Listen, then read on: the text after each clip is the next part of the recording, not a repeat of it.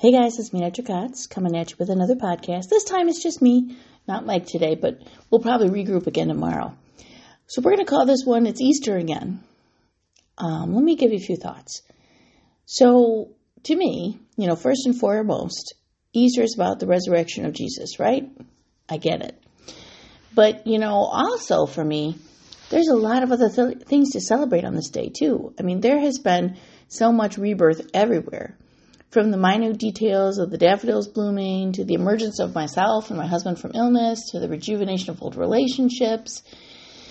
There's just a sense of fresh start everywhere if I'm willing to recognize it. You know what I mean? Second chances are everywhere if we take advantage of them. Sometimes we actually have to seek them out. I think this applies not only to religion, but to life in general. Resurrection of Jesus was all about second chances and whether or not we took them or not, and whether or not we blew them or not, I have to admit, there's been so much change to take in that sometimes it's overwhelming as well as wonderful. And sometimes not sure how to process it all. I make sure not to ever let it overwhelm my sense of gratitude for just like being here on the planet and with my family. But I'm noticing there's still an underlying sense of anxiety and, waiting for the other shoe to drop again in my everyday life. It seems to be affecting my whole family as well. But I think, good God, considering the amount of stuff we've been through, it's probably pretty normal, I realize I need to make a conscious effort to keep moving forward and to help my family move forward with me.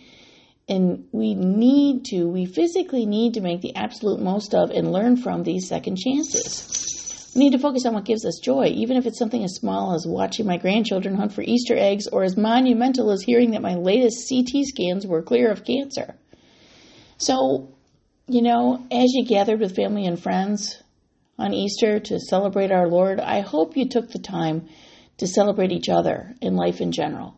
Just take nothing for granted, embrace every opportunity, learn from each other and your own mistakes.